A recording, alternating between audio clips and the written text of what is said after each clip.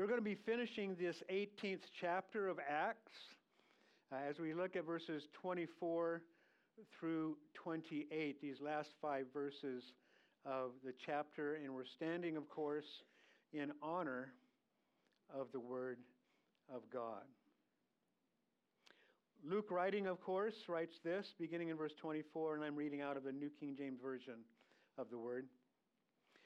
Now a certain Jew named Apollos, born at Alexandria, an eloquent man and mighty in the Scriptures, came to Ephesus. This man had been instructed in the way of the Lord, and being fervent in spirit, he spoke and taught accurately the things of the Lord, though he knew only the baptism of John. So he began to speak boldly in the synagogue. When Aquila and Priscilla heard him, they took him aside and explained to him the way of God more accurately. And when he desired to cross to Achaia, the brethren wrote, exhorting the disciples to receive him. And when he arrived, he greatly helped those who had believed through grace.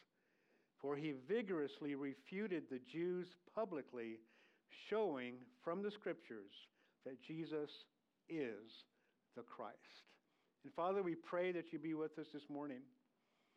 Lord, as you remind us of these truths, even shared in this passage, the reality that Jesus is the Christ, that we have come to faith through your grace.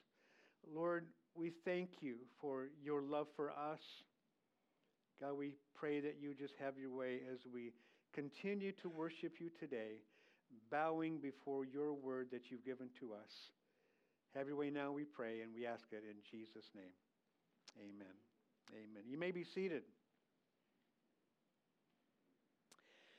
Last week, as we closed out with verse 23, of course, we saw that Paul had been to Ephesus, and he left Ephesus. We see that in verse 21. He landed in Caesarea and went up to Jerusalem in verse 22, as he had told the people in Ephesus, as they wanted him to stay there, to be with them for a longer period of time. And he said, no, I've got to get to Ephesus, and I need to celebrate the feast there. We're not sure which feast. I think it's easy to assume that it could have been the feast of Passover, but we don't really know because it's not mentioned to us. But he wanted to keep the feast there.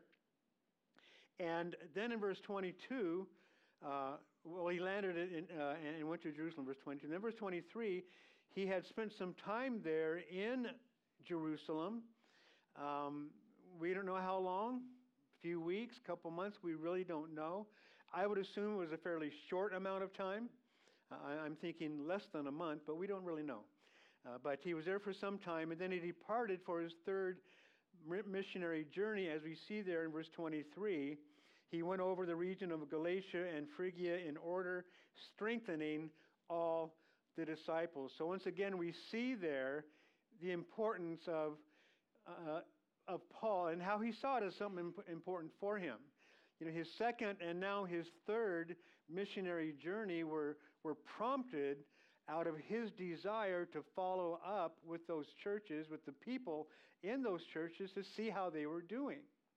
You know, and we see the importance of, follow-up ministry, the importance of discipleship ministry, and staying in touch with people just to see how they're doing in the things of God.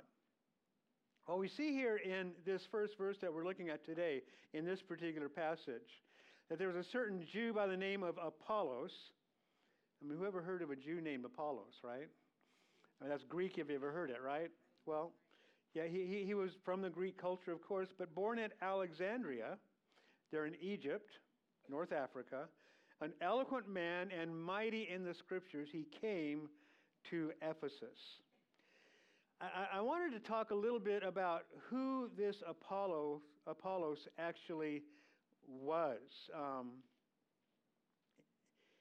We see here that he's described as a Jew born at Alexandria. Now, as he was born there at Alexandria, we see that he was born into the Egyptian world, which was obviously by this time heavily influenced by the Greek culture. Alexander the Great had conquered the area around the Mediterranean several hundred years before this. The Greek culture was very entrenched in that part of the world. But he was born into the Egyptian world at the same time. You know, the same culture that 1900 years earlier,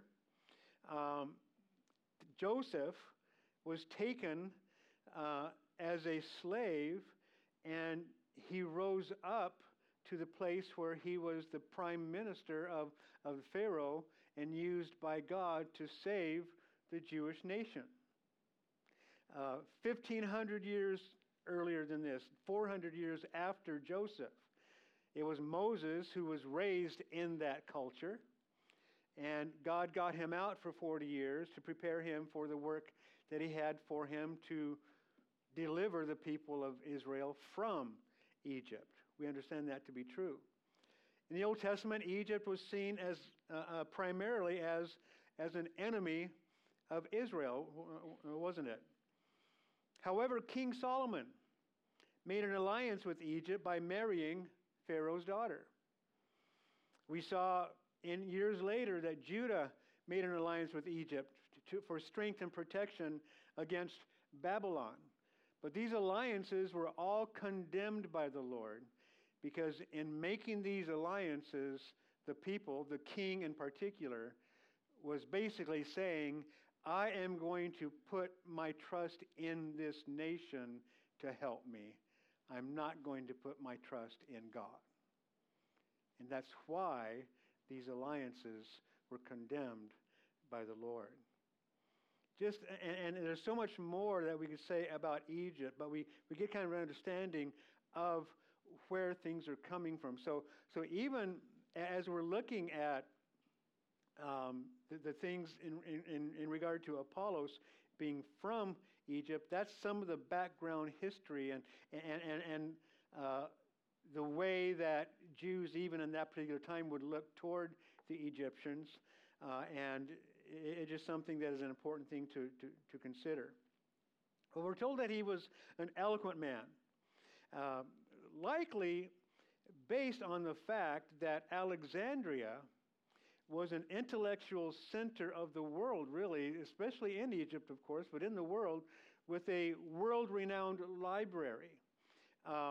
It was, as I said, an intellectual center, and because he was raised there, it's probably because he was Alexandrian.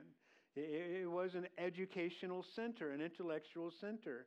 You know, great universities, one of the largest libraries in the world, and so forth.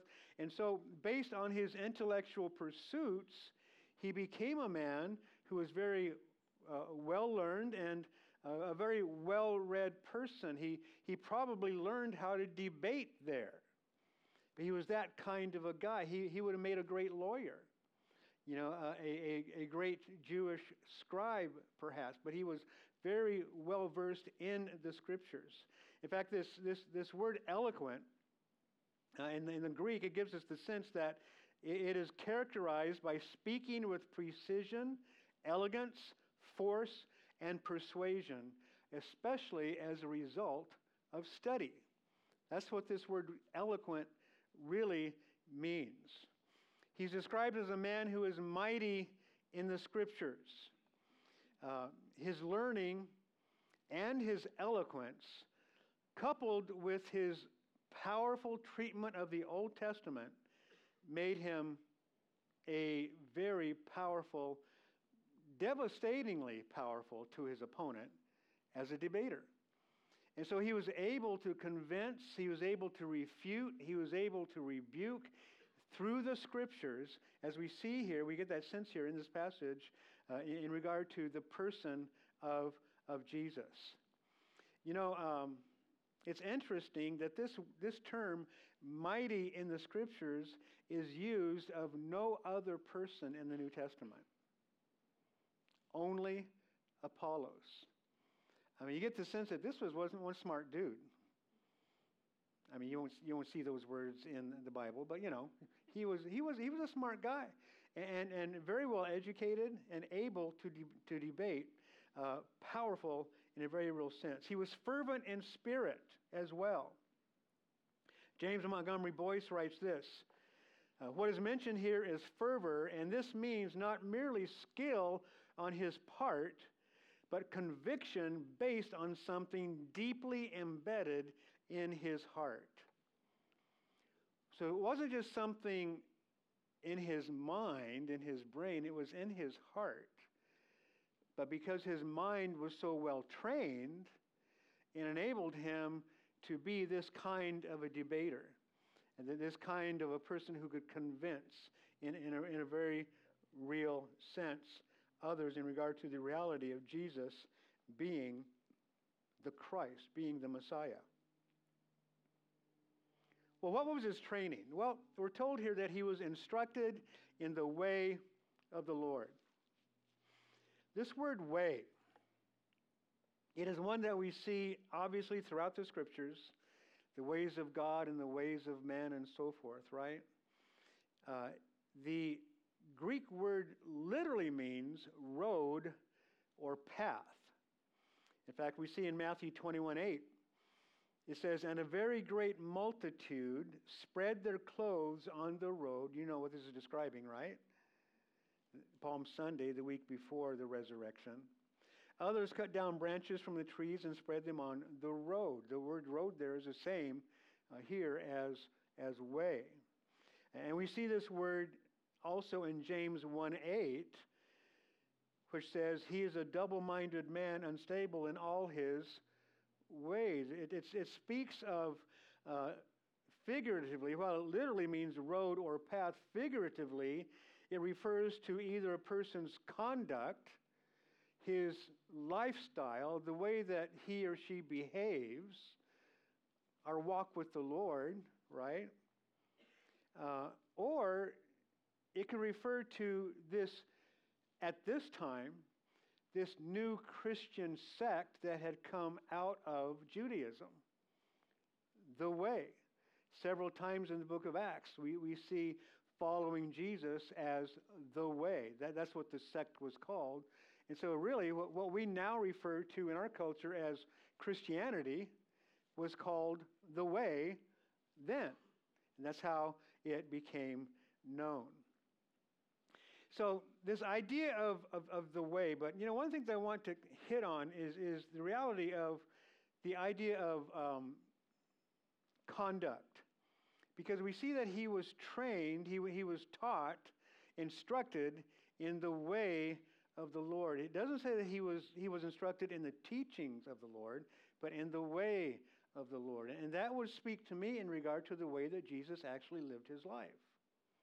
Who he was, I should say who he is, and the way that he lived his life while he was here on this earth. Obviously as an example for us, but he is that example because of the way that he lived, because of his lifestyle, because of the way that he portrayed his perfect character. And obviously as an example to us to follow. But we see that the instruction that Apollos received was limited. Now, I want to go to a couple of New Testament passages in the Gospels that speak of John. But we're told here that he only knew of John's baptism, of the baptism of John. That's what he knew in regard to his instruction. He only knew the baptism of John. We see there in verse 25. He did, in his fervency of spirit, he taught accurately the things of the Lord. What he taught was true, but it was incomplete. He only knew of the baptism of John. So he was a disciple of John, and he was making disciples of John. He was doing so very accurately, but he didn't have the whole picture. We see in Luke chapter 3, verses 2 through 18. This is one of those passages. In fact, in all four of the gospel accounts, we see all of them give an account of John the Baptist and who he was and what his ministry was like. But we see in Luke chapter 3, verses 2 to 18, this is a fairly extensive passage, but I want to read this with you because it gives us a sense of John the Baptist's ministry. While Annas and Caiaphas were high priests, the word of God came to John, the son of Zacharias, in the wilderness. And he went into all the region around the Jordan, preaching a baptism of repentance for the remission of sins. That was primarily John's ministry, a baptism of repentance.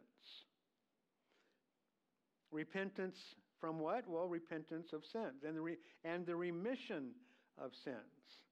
Now, the baptism of repentance could not remit our sins, but it would lead up to that because he was, of course, the forerunner of the Messiah, right?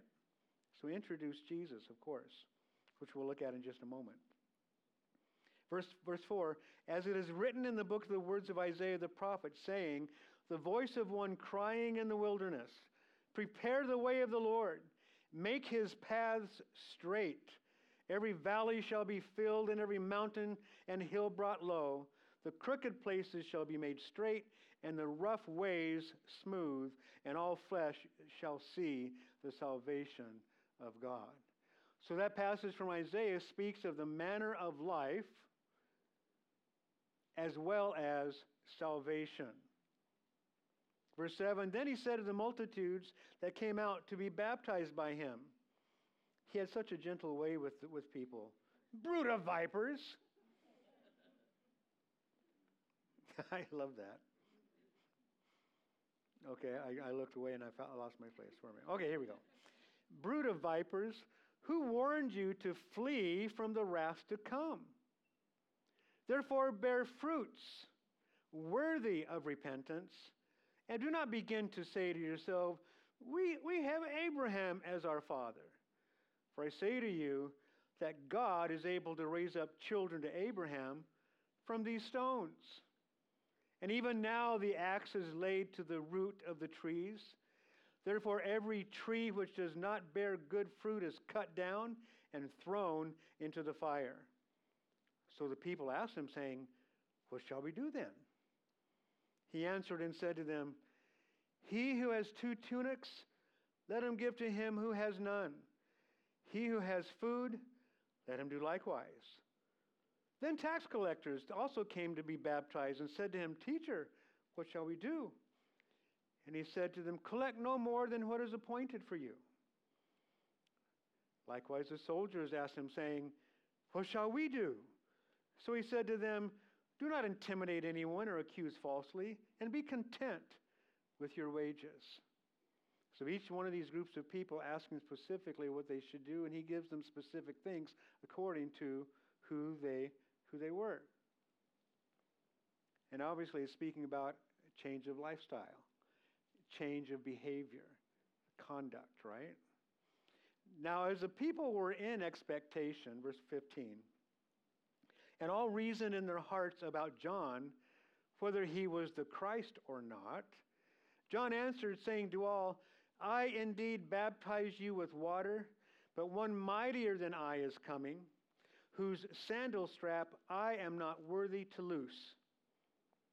He will baptize you with the Holy Spirit and fire.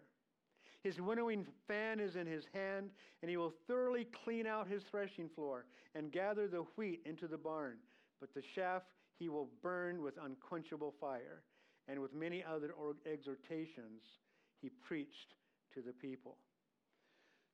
So as he spoke to them about their ways and the way, the changes that they needed to make, it just makes me recall that Carlos Santana had the same message. He agreed. He said, you've got to change your evil ways, baby.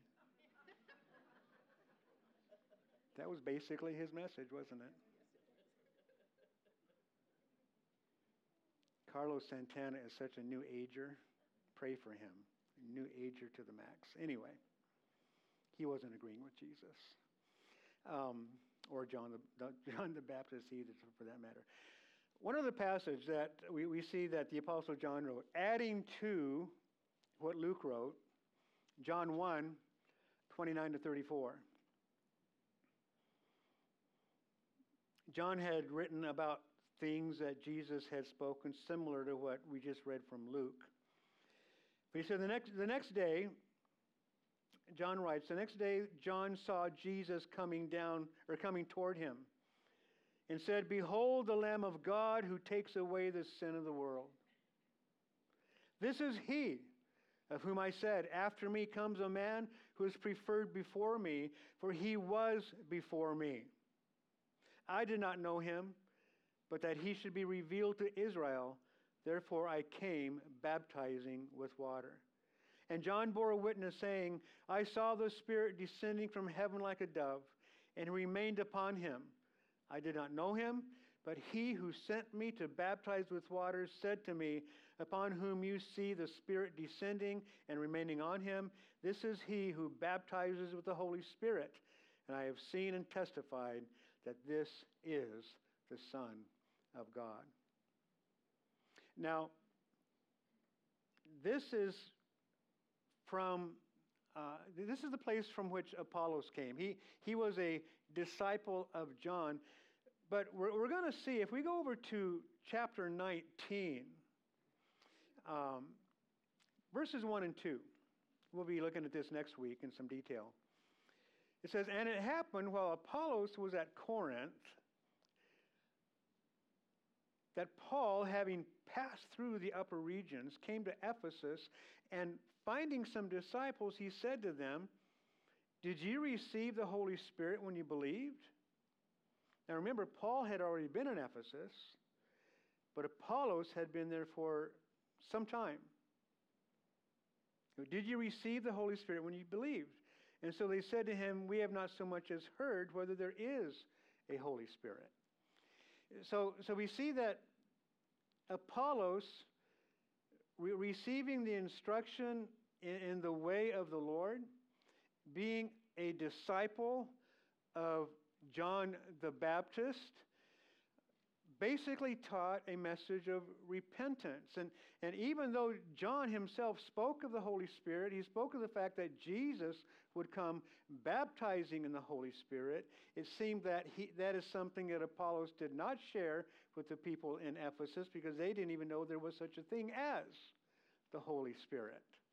When Paul gets there in the next chapter, and we'll look at some details of that again next week. But the point being that even as he was a disciple of John, he didn't even teach completely all that John spoke. That's the point that I'm making, because he didn't mention the Holy Spirit. His hearers never heard that.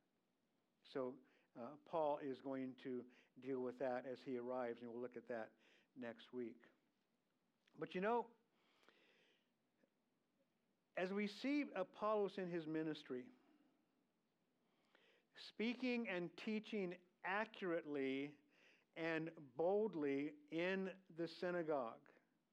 You know, one thing he did not know, one thing he did not teach is of the receiving of the Holy Spirit. But he did teach other things. But as he's there in Ephesus, there happened to be a couple there. We see in verse 26. He's speaking boldly in the synagogue, verse 26. Aquila and Priscilla heard him. Now, we know Aquila and Priscilla from the last passage.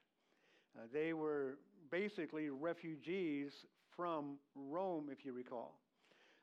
The Emperor Claudius had demanded that all the Jews leave from Rome.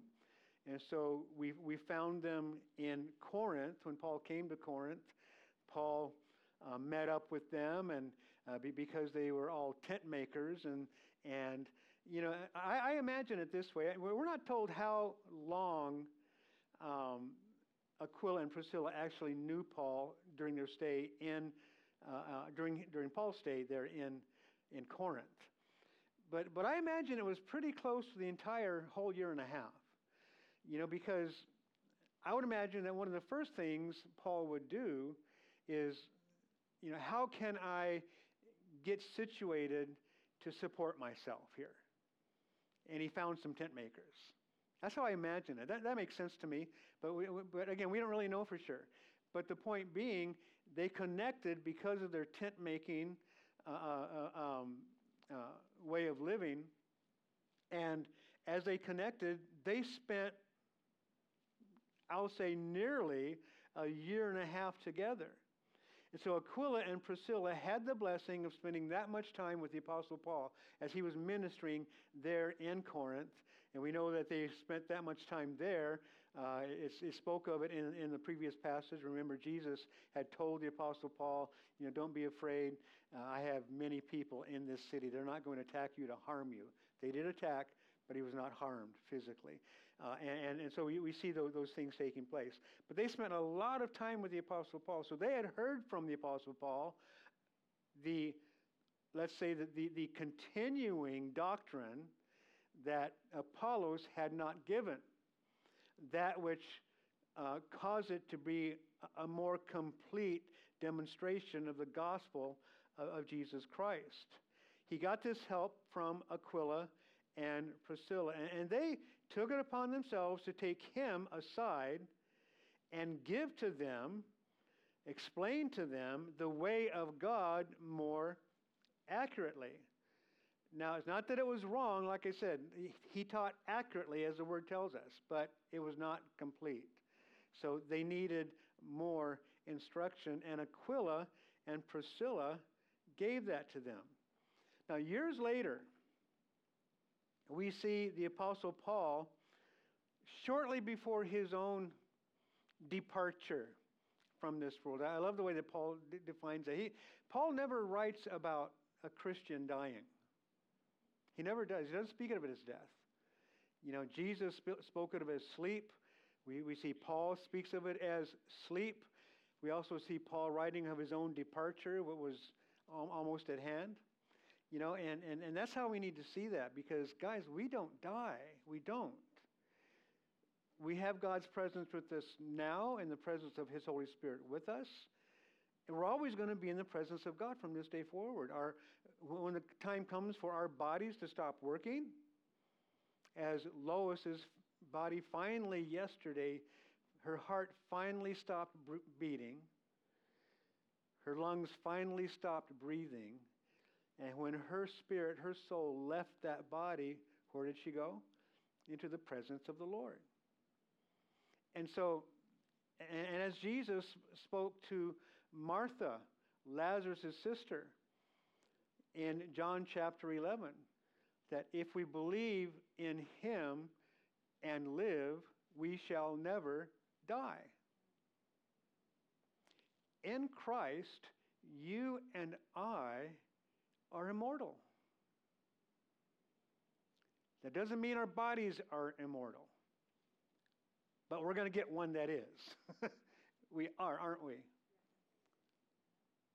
You guys ought to be cheering about that. We are going to get one that is. So that's what we see. That's what we see there. But again, just months before Paul acknowledging his own departure, as he wrote his second letter to Timothy in 2 Timothy chapter 2, verse 2, he wrote this to Timothy, a young pastor. And the things that you've heard from me among many witnesses, commit these to faithful men who will be able to teach others also. And we see there what I like to refer to as a chain of discipleship. We have 4 generations of discipleship just in that one verse alone. We've got Paul teaching Timothy, being exhorted to teach faithful men who will teach others also. So you got Paul, Timothy, faithful men, and others also, other faithful men, you would assume, that are going to be taught. And we all are involved in that chain of discipleship, every one of us. Every one of us are part of that kind of a chain. um, is God's pattern. And guys, we've got to keep the train rolling. We've got to add links to that chain. Now and again, these are chains of discipleship, not necessarily salvation. Not that we shouldn't be preaching the gospel and living the gospel to others that they might get saved, but once they are saved, training them, teaching them, giving them scripture, pulling them alongside, helping them in their walk with the Lord as we have been helped in our walk with the Lord with others before us. Every one of us has been and is still being discipled somehow, and every one of us need to be somehow playing a role of a discipler in another. You don't have to know the Word of God perfectly in order to do that.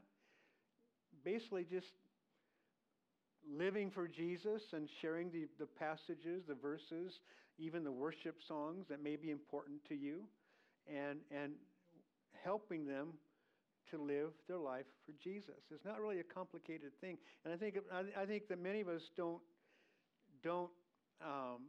take the responsibility of discipleship for ourselves simply because we feel inadequate. We haven't been trained. Well, you have been. Do you read the Word of God? The Holy Spirit's training you. Do you go to church? You're being trained through the teaching and preaching of your pastor. Do you attend Bible study groups? You're being trained there. Do you have friends that you have helped and help you? I mean, does anybody pray for you? Anybody come alongside? Yeah, I mean, it's all discipleship. It really is.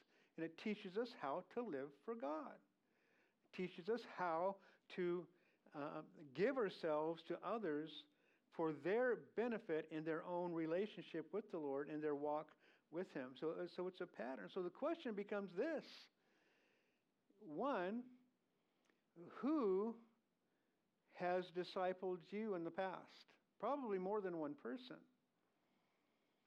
You know, and if you've gone to more than one church, you've been discipled by a number of pastors, you know, from the pulpit. You know, as you come week in and week out here, you're being discipled by me through the Word of God. The Holy Spirit is teaching us. He's the one who does that, but He uses people, doesn't He? And He wants to use you in other people's lives. And it's not just that we look around for people. I mean, there are people around us. For example, our family. Every mom and dad disciples their kids. Every Christian mom and dad disciples their kids. Pouring Jesus into them. Right? That's what we do. So that's the idea, you know, and you know we've got to keep on passing that baton. You know, the name that we've developed for our men's conference every January, which we'll be doing again next year. Be praying for that, but it's exactly that. The idea of that particular conference is discipling our children. Discipling our children. Pass the baton of faith to our kids. We've got to do that. We're responsible to do that. Now, after this, we see, after Aquila and Priscilla took him aside, and by the way, not only were they, Aquila and Priscilla, faithful to give to Apollos what they had learned from the Apostle Paul, to really equip Apollos in a way that would make his teaching more complete. But we also see Apollos humbly receiving. You know, Apollos could have said, you guys aren't gifted the way that I am. You guys weren't raised in Alexandria. You don't have the training and the books like I have. You don't know the Word of God as well as I do. So, no. You know what I mean? I mean, he could have done something like that. And we, in our pride, can be in a place where we don't listen. You know, a pastor, for example, can easily share with someone who has something to share with them. It's like, you know what? No, I don't need to hear from you. You haven't been a Christian as long as I have. You haven't studied the Word as long as I have. No, you know, but we need to hear because, gosh, God might be sending that person, you know.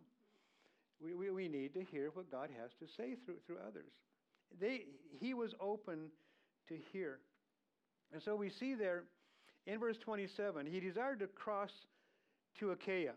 Now that's the southern part of Greece, where we see Corinth is. Athens is there in Achaia.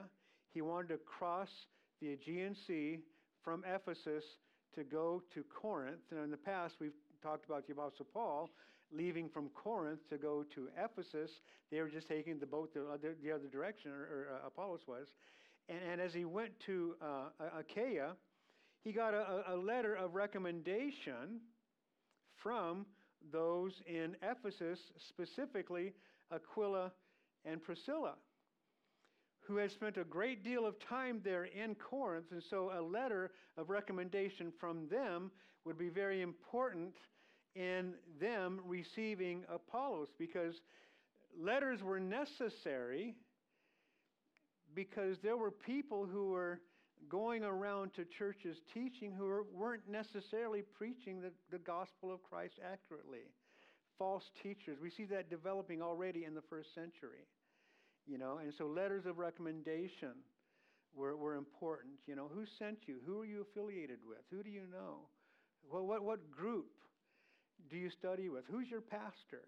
Those are the kind of things that we'll ask, because we want a recommendation based on their own past. And it would be nice to receive a letter of recommendation and stuff in regard to those kinds of things. But those are the kinds of questions that we would ask today.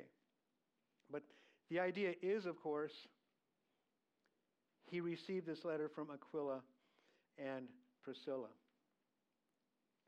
Now, Apollos became very highly respected among the Corinthians.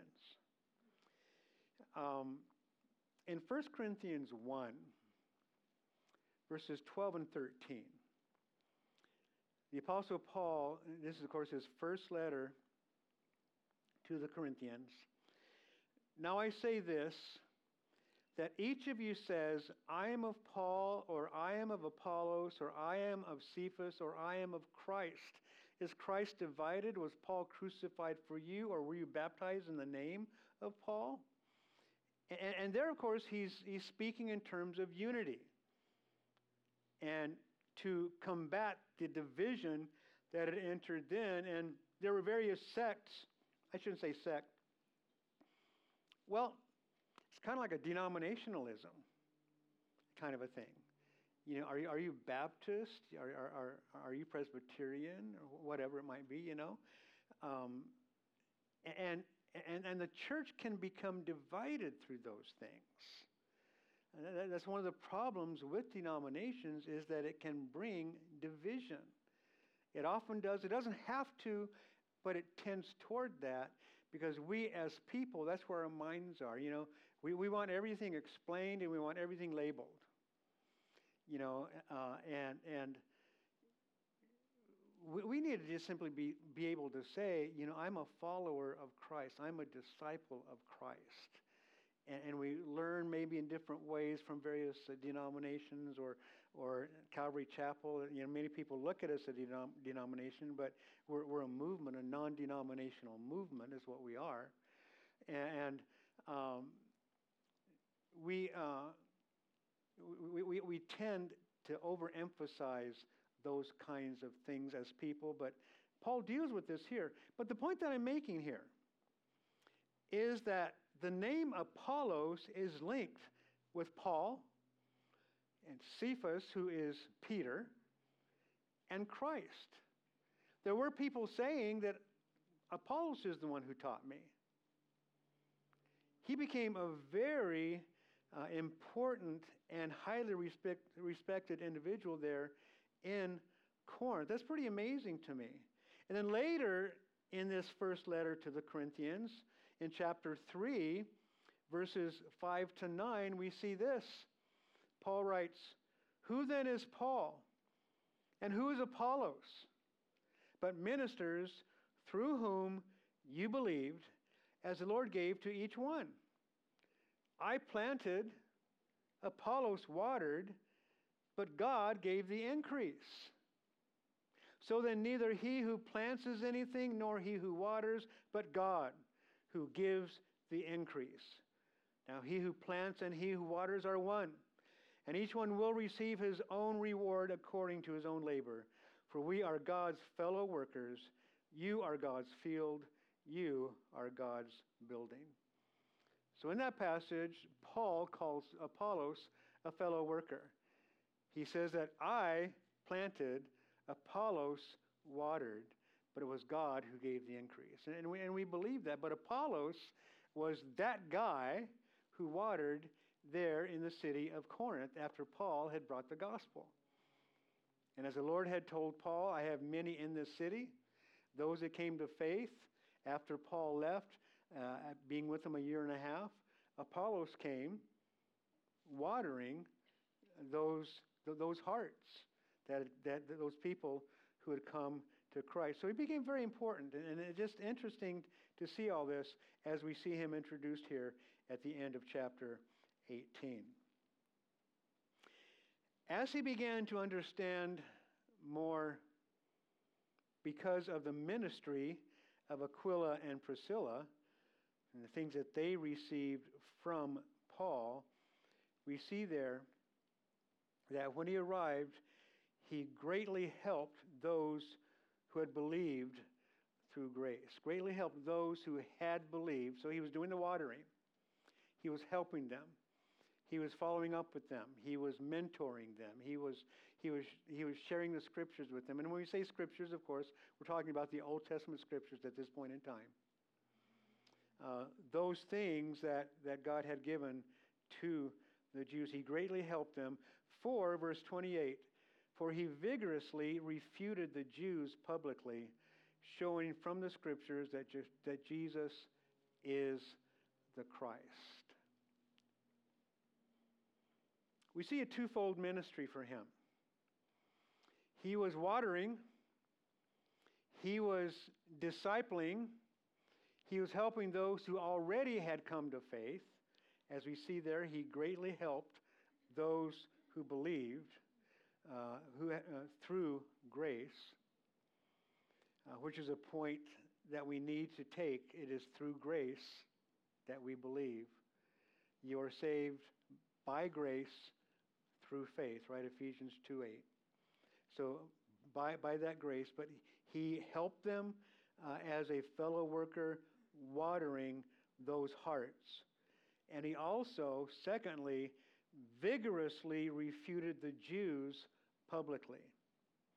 Vigorously refuted. He powerfully refuted. Or he mightily convinced. These are different ways that is translated. Another word that could be used rather than vigorously is vehemently. I mean, this was a very powerful demonstration of truth using the scriptures. So as was mentioned, it wasn't something that just came from his mind, it was from his heart. I mean, he was totally and completely convinced, and his heart was given over to the reality that Jesus is the Messiah. He believed it wholeheartedly. And in believing it wholeheartedly, he shared it wholeheartedly. He spoke of it wholeheartedly to people around him. But this is the way that he shared it with the Jews who had not yet come to faith.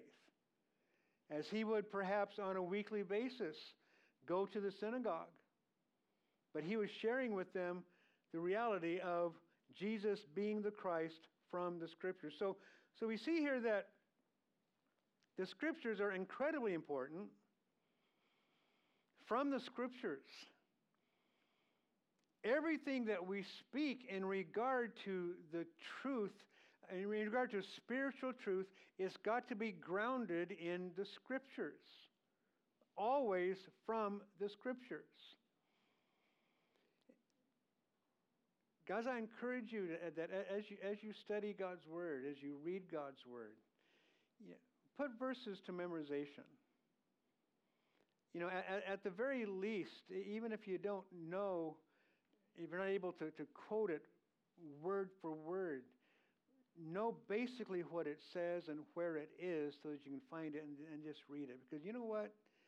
nobody cares what you think. And nobody cares what I think either. It's what God says. That's what's important. That's what we need to bring to people.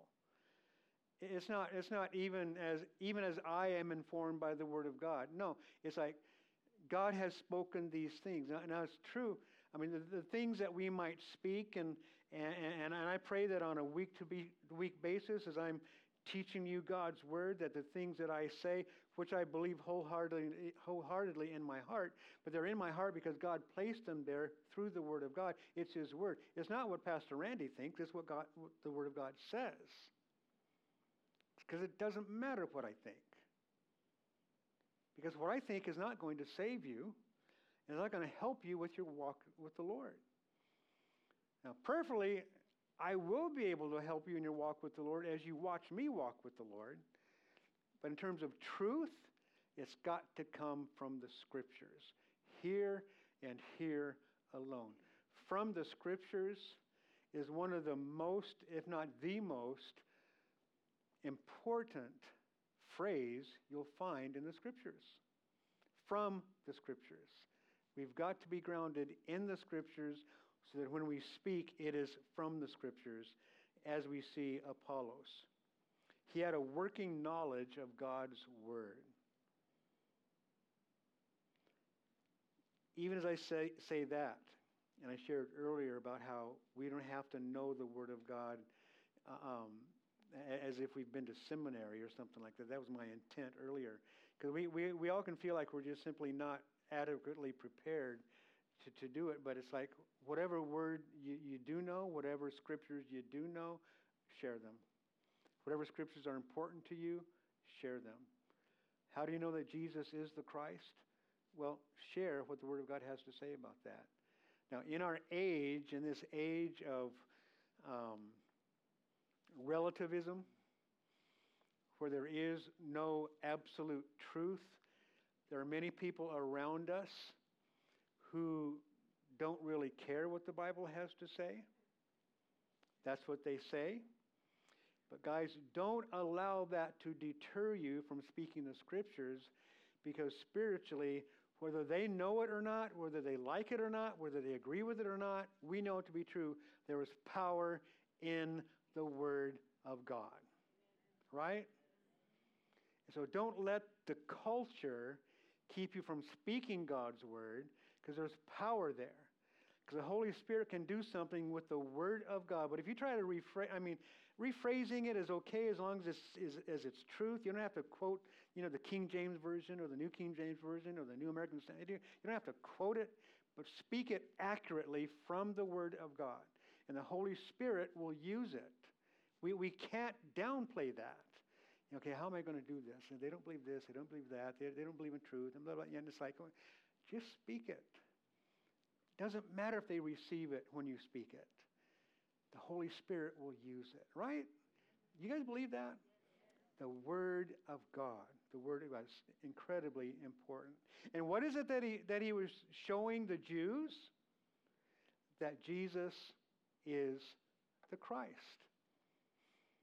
That He is indeed their Messiah, as prophesied in the Scriptures.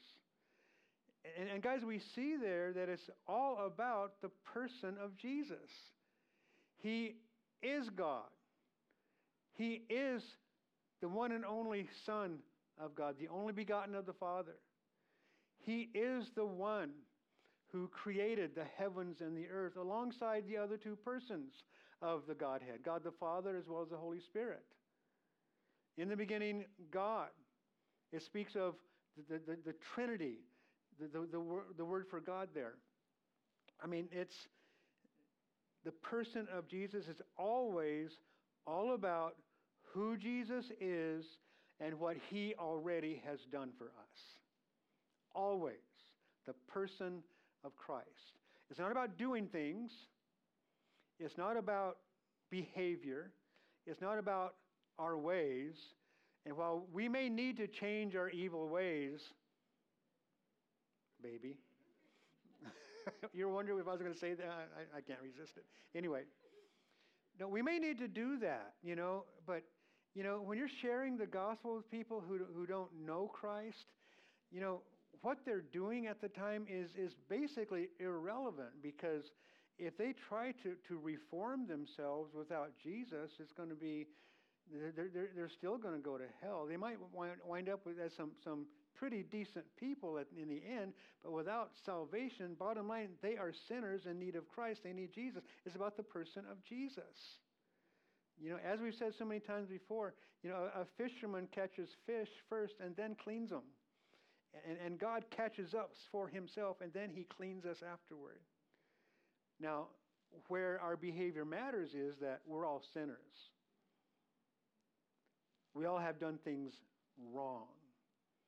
And so that's where it's important. But remember, it's always about Jesus. That's where it was for Apollos, as he taught publicly from the Scriptures that Jesus is the Christ. To the Jews, that meant something very, very important.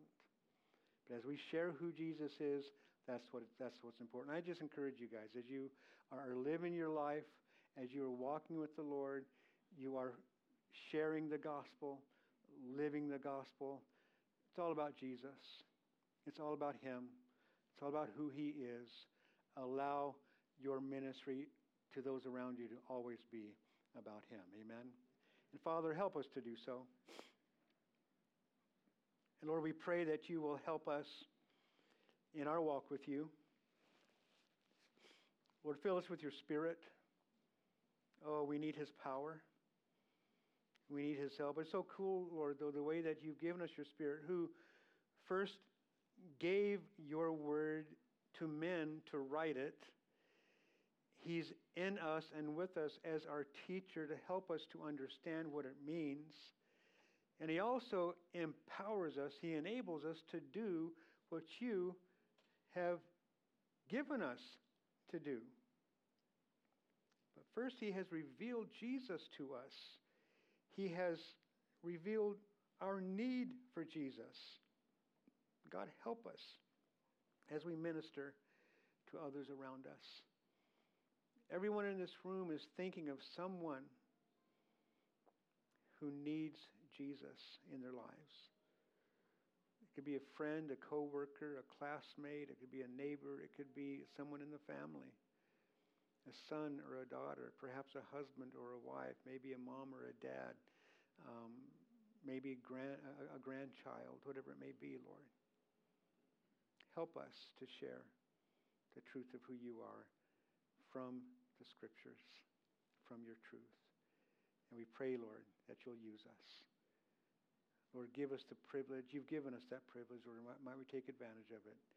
And so, God, I pray that you pour your Spirit out upon this place. Everyone here, use us for your glory. And it's in Jesus' name that we pray.